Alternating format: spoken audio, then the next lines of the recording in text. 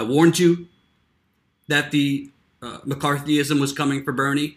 I warned you that the Cold War reenactment was coming for Bernie. We saw a Politico article a few weeks ago, basically trying to tie Bernie to Russia. Now, a full spread in the New York Times. Shocker. Mayor and foreign minister. How Bernie Sanders brought the Cold War to Burlington, Vermont. Referendum, rallies, a trip to Nicaragua, all were part of his effort to infuse left-wing activism into local politics. So, not to lecture you, but let me just explain for a second how corporate media works. The New York Times, you don't even have to read the story, which I've read the story. It doesn't even matter what the story says. The New York Times wrote this story for the headline because they want to scare and give a boogeyman to their mostly establishment, older readers. It's the biggest paper in the world, but it is a traditional establishment reader. I don't think the majority of millennials have a New York Times subscription. I'm just guessing. So, and I'm not, no criticism to our viewers because we do have a good amount of older progressives, but I don't think the New York Times main wheelhouse is younger progressives or even older progressives, actual progressives, not the faux progressives like, Barack Obama, Nancy Pelosi, and Chuck Schumer. So the New York Times wrote this story pretty much banking on a scary McCarthyite headline and a shaggy old picture, younger picture of Bernie from like the 1980s. That's all this story was. Because the majority of people do not read a full story. The majority of people do not even read half a story. The majority of people read a headline and maybe the first paragraph or two. Majority of people don't even read any of it. They just see it on Twitter. And this headline is to scare the living bejesus out of the New York Times reader and to tie Bernie to the Soviet Union. The Soviet Union, the Cold War, to Burlington, Vermont. I am not going to read the whole thing. I'll read a little bit. I hope you've eaten. So, first paragraph. For Daniel Ortega, the president of Nicaragua, the summer of 1985 was to be a moment of extraordinary triumph. In July, on the 6th anniversary of the Sandinista Revolution, Mr. Ortega would address a crowd of hundreds of thousands with a message of defiance for his political nemesis, Ronald Reagan, and the Contra militias waging war on him with support from Washington. Amid the festivities, Mr. Ortega would also meet with the mayor of Burlington, Vermont. Who could that be? Bernie Sanders, then 43, journeyed for 14 hours to reach Nicaragua, switching planes in Boston, Miami, and San Salvador, and made a truncated tour of the violence-stricken country before the Grand Event in Managua. Aspects of the trip might have unsettled another visitor. A reporter who traveled with Mr. Sanders wrote of strict limits on the taking of photographs. At the anniversary celebration, a Wire report described a chant rising up, "Here, there, everywhere, the Yankees will die. The Yankee will die." If Mr. Sanders harbored unease about the Sandinistas, he did not dwell on it. Quote, "After many years of economic and political domination, Nicaragua is determined not to be a banana republic anymore, and it's free to make its own decisions," Mr. Sanders declared, according to a Nicaraguan newspaper, El Nuevo Diario, quoting him in Spanish. Is that a crime? Unusual though it was, Mr. Sanders' trip did not shock his constituents. His Nicaraguan odyssey was part of a year-long effort to infuse local politics with international issues and to transform Burlington, a once sleepy college town on the shores of Lake Champlain, into a haven for left-wing activism in the twilight of the Cold War. Oh, the Cold War.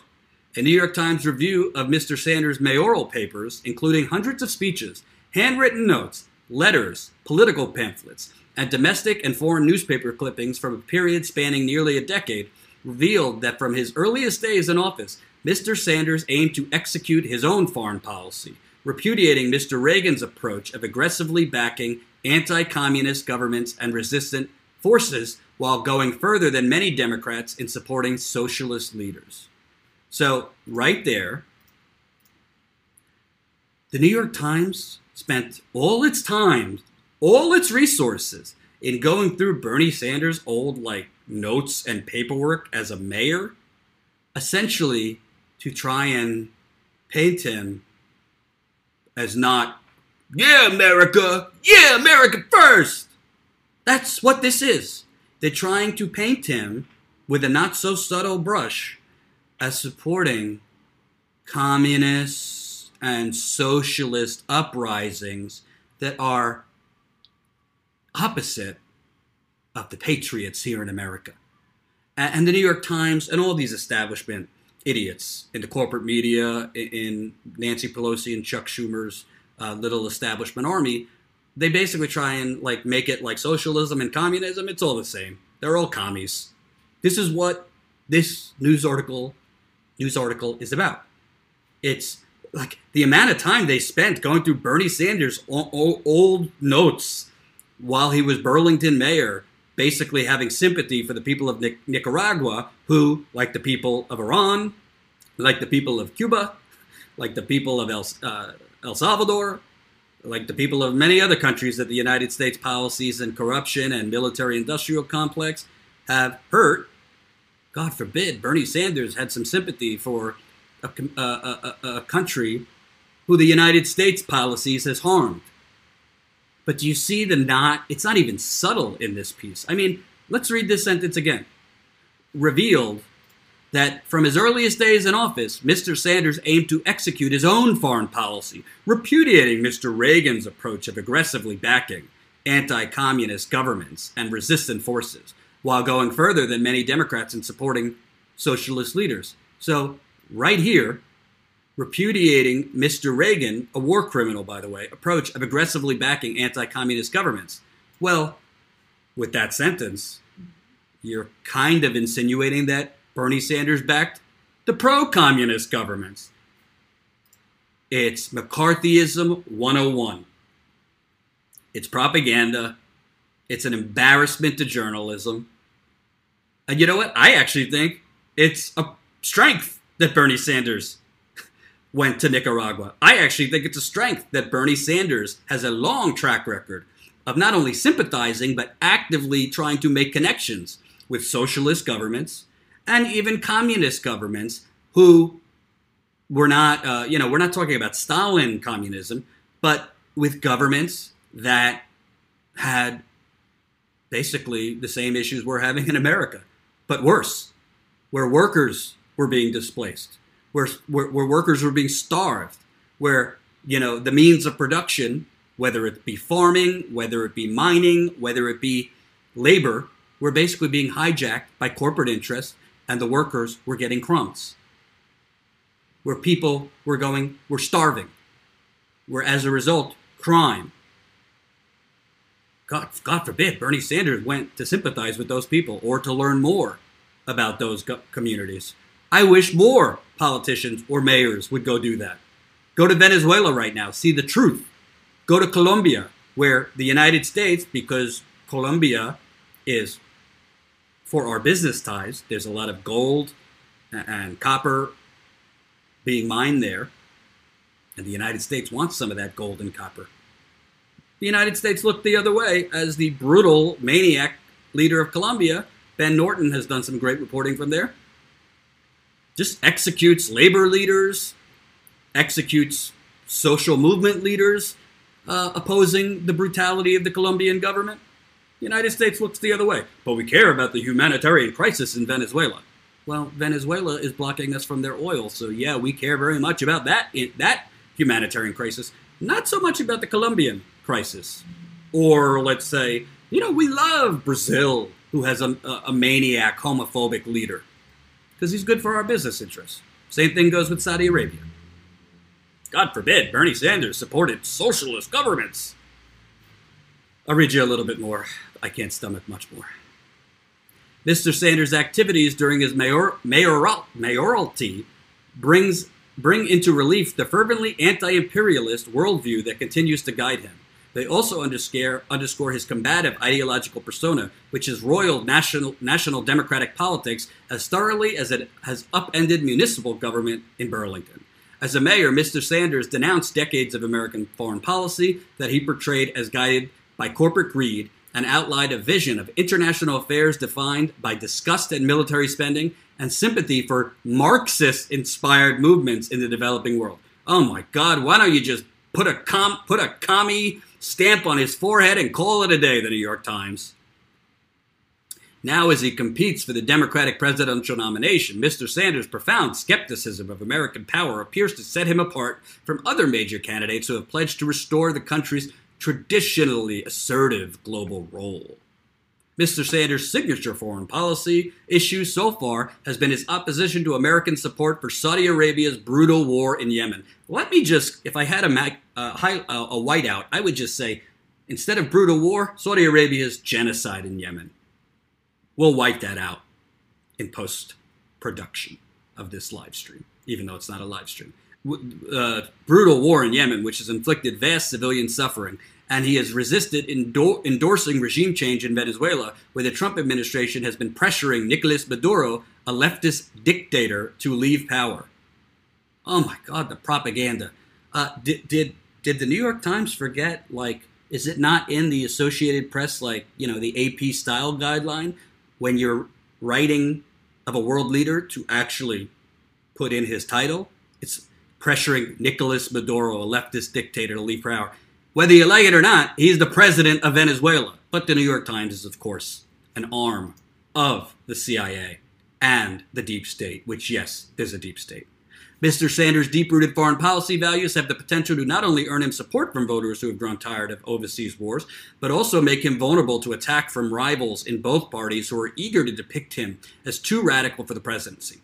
This right here, I just want to give you the behind the scenes of corporate media. This right here is the corporate media and the New York Times way of giving its own opinion without actually having it be formally its own opinion. So the New York Times, what they're doing here is saying Bernie Sanders is too radical for the presidency. But they're not quoting anybody saying it so that they could give their own opinion. They say, well, it could earn him support from voters who have grown tired of overseas wars, but also make him vulnerable to attacks from rivals, a.k.a. the New York Times. And this is where they give their own opinion, clouded as just a hypothesis. It could make him vulnerable to attacks from rivals in both parties who are eager to depict him as too radical for the presidency. This is how corporate media works. This is their own opinion hidden in it could make him more vulnerable to attacks from rivals like us. Mr. Sanders declined an interview for this article, which he should have because it's not a news story. It is propaganda. And don't want to brag, but pretty happy to report to you, Jane Sanders agrees. And this is what Jane Sanders said in response to my tweet. I tweeted out, just like I warned Status Quo viewers, this is now the second propaganda piece by corporate media trying to stoke McCarthyism against Bernie Sanders. Its goal is for the headline to spook readers into thinking Sanders admires communism. And knowing, it gets cut off. And knowing that most people just read the headline. So Jane Sanders responded to my tweet. Thank you, Mrs. Sanders, potentially the First Lady. Along with false foreign policy impression, they imply he paid no attention to municipal matters in Burlington. He doubled voter turnout in Burlington, Vermont, won by increasing margins four times, and was named one of the best 20 mayors in America by that radical publication, U.S. News and World Report! Exclamation point. I wish I had a buzzer or something to cheer Jane Sanders. I mean, I really hope Bernie's campaign, I know what they're doing, and they're really focused on, each week trying to put out a new policy. Just today, he put out a policy that as president, he would basically outlaw for-profit charter schools, which I'm in agreement with. And Bernie Sanders, you think they're against him now? You wait till Betsy DeVos gets her hands on him. Well, not literally. You wait till all the private foundations for the people that are helping the people that are invested heavily in these charter schools. Oh, Bernie's going after the charter schools and Big Pharma? God, that's risky business, but why not? It's true. I mean, I don't have the time to get fully into charter schools, but most of them are scams. Most of them are not to help lift, the vulnerable and the impoverished out of poverty and give them an education they wouldn't normally get. No, they're not. When there's profit involved, like in healthcare and education, there's greed and false motives and ulterior motives.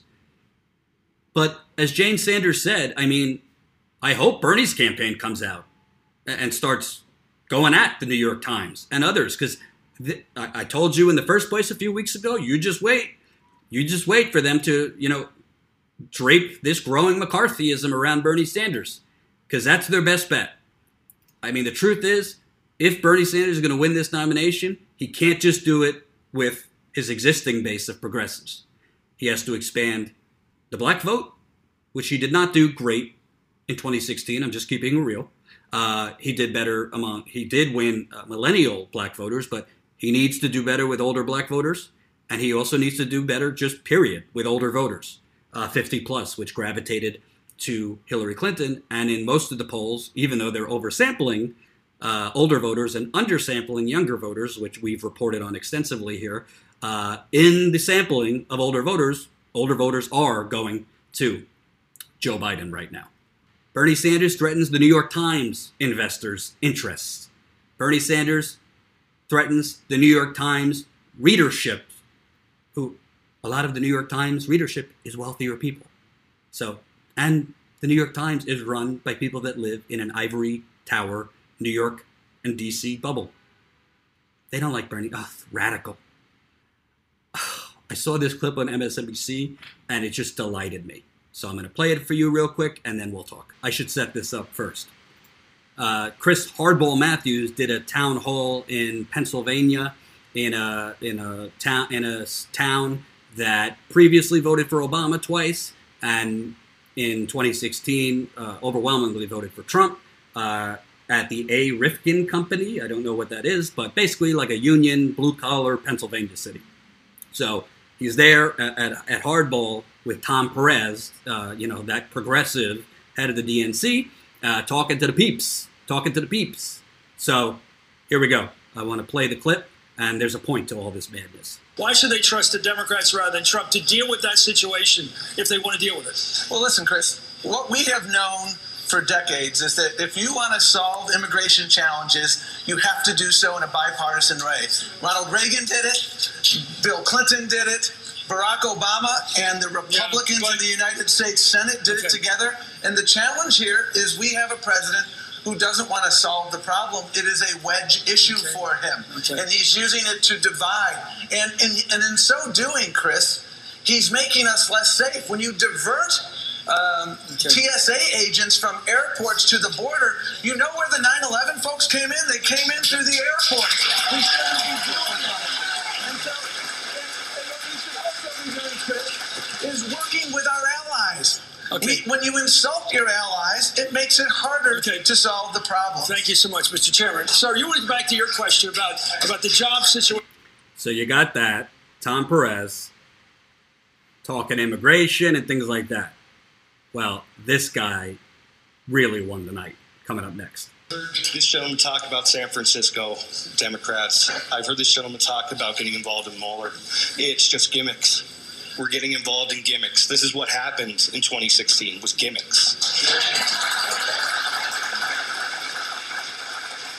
He came in, the Democrats, I'm a Democrat, I'm a lifelong Democrat. My grandfather was a Democrat.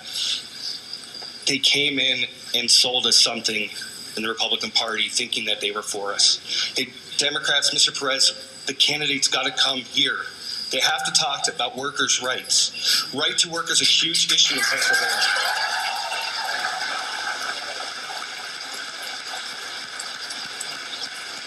We can't have candidates that are only concerned with social issues. A social issue for me is the ability to go out and provide for my family. With justices now on the Supreme Court, that because of the gimmicks that was used to get conservative nominees, Janice went through. I, as a union member, don't have as many rights now. I can have someone come in, and no offense, Mr. Matthews, you can come into my hall. If right to work goes through federally, you can come in and be an electrician. I don't want to be a TV host. I don't think you'd want me running your show. You can learn it faster than being an electrician. For a second, I'm going to have Vito respond to you. We're going to commercial. We'll be right back. Vito. The way that I've seen this is, Oh, God, that was brilliant. Absolutely brilliant. First of all, I love how Tom Perez sitting there, his face like, oh, yeah, I'm taking notes here. So first of all, he said, no disrespect, Mr. Perez, but like, enough with the Russia. Did you hear that? Gimmick. And the social issues, gimmick. Some social issues I think are important, very important for candidates to talk about, like this Alabama abortion, whatever you want to call it. It's an attack on women, and frankly, all Americans. This Alabama abortion bill, and now Missouri has swept in the middle of the night and proposed a ban. I think at 8 weeks. I might have that wrong. So you have a blue collar worker saying, first of all, the Democratic Party, you need to come here and not just pontificate about nonsense. You need to come here and talk about our issues that we care about. When's the last time you heard Chuck Schumer, Nancy Pelosi, Joe Biden, who pretends to be for the unions? Have you heard them talking about right to work? Have you heard them saying we need to stop offshoring the jobs? Of course not, because they're all pro NAFTA. They're all pro these corporate written trade deals that offshore all the jobs. They're all complicit. So, you have a blue collar guy here saying, Trump swept in and he spoke our language. He conned us, but he spoke our language. While Hillary Clinton and the Democrats were talking about stronger together and expanding Obama's legacy. Bernie Sanders was talking about, in 2016, was talking very strongly about strengthening unions. He was talking against the trade deals that decimated those communities in Pennsylvania and Michigan and Wisconsin, Ohio.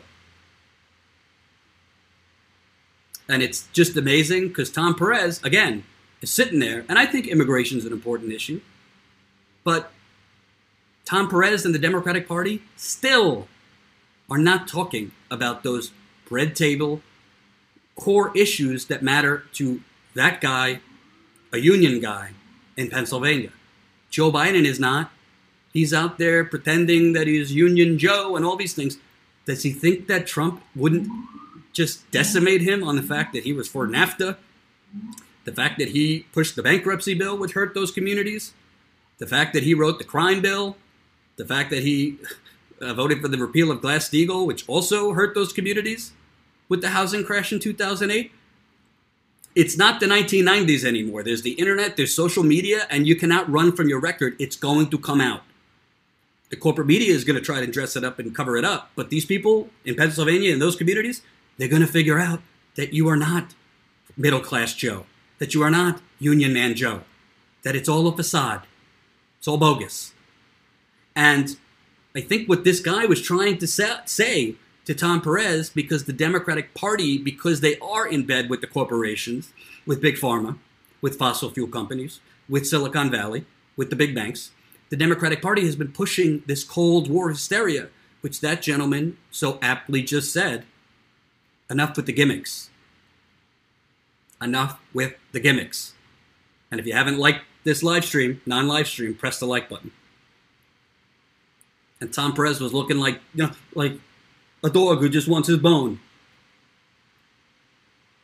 Tom Perez knows Russia is a distraction. But Tom Perez, fundraising emails and this and that, it's all Trump is evil. This terrible thing Trump is doing. This terrible thing Trump is doing. It's the same exact playbook that Hillary Clinton and the DNC and the Democratic Party did in 2016. There's nothing.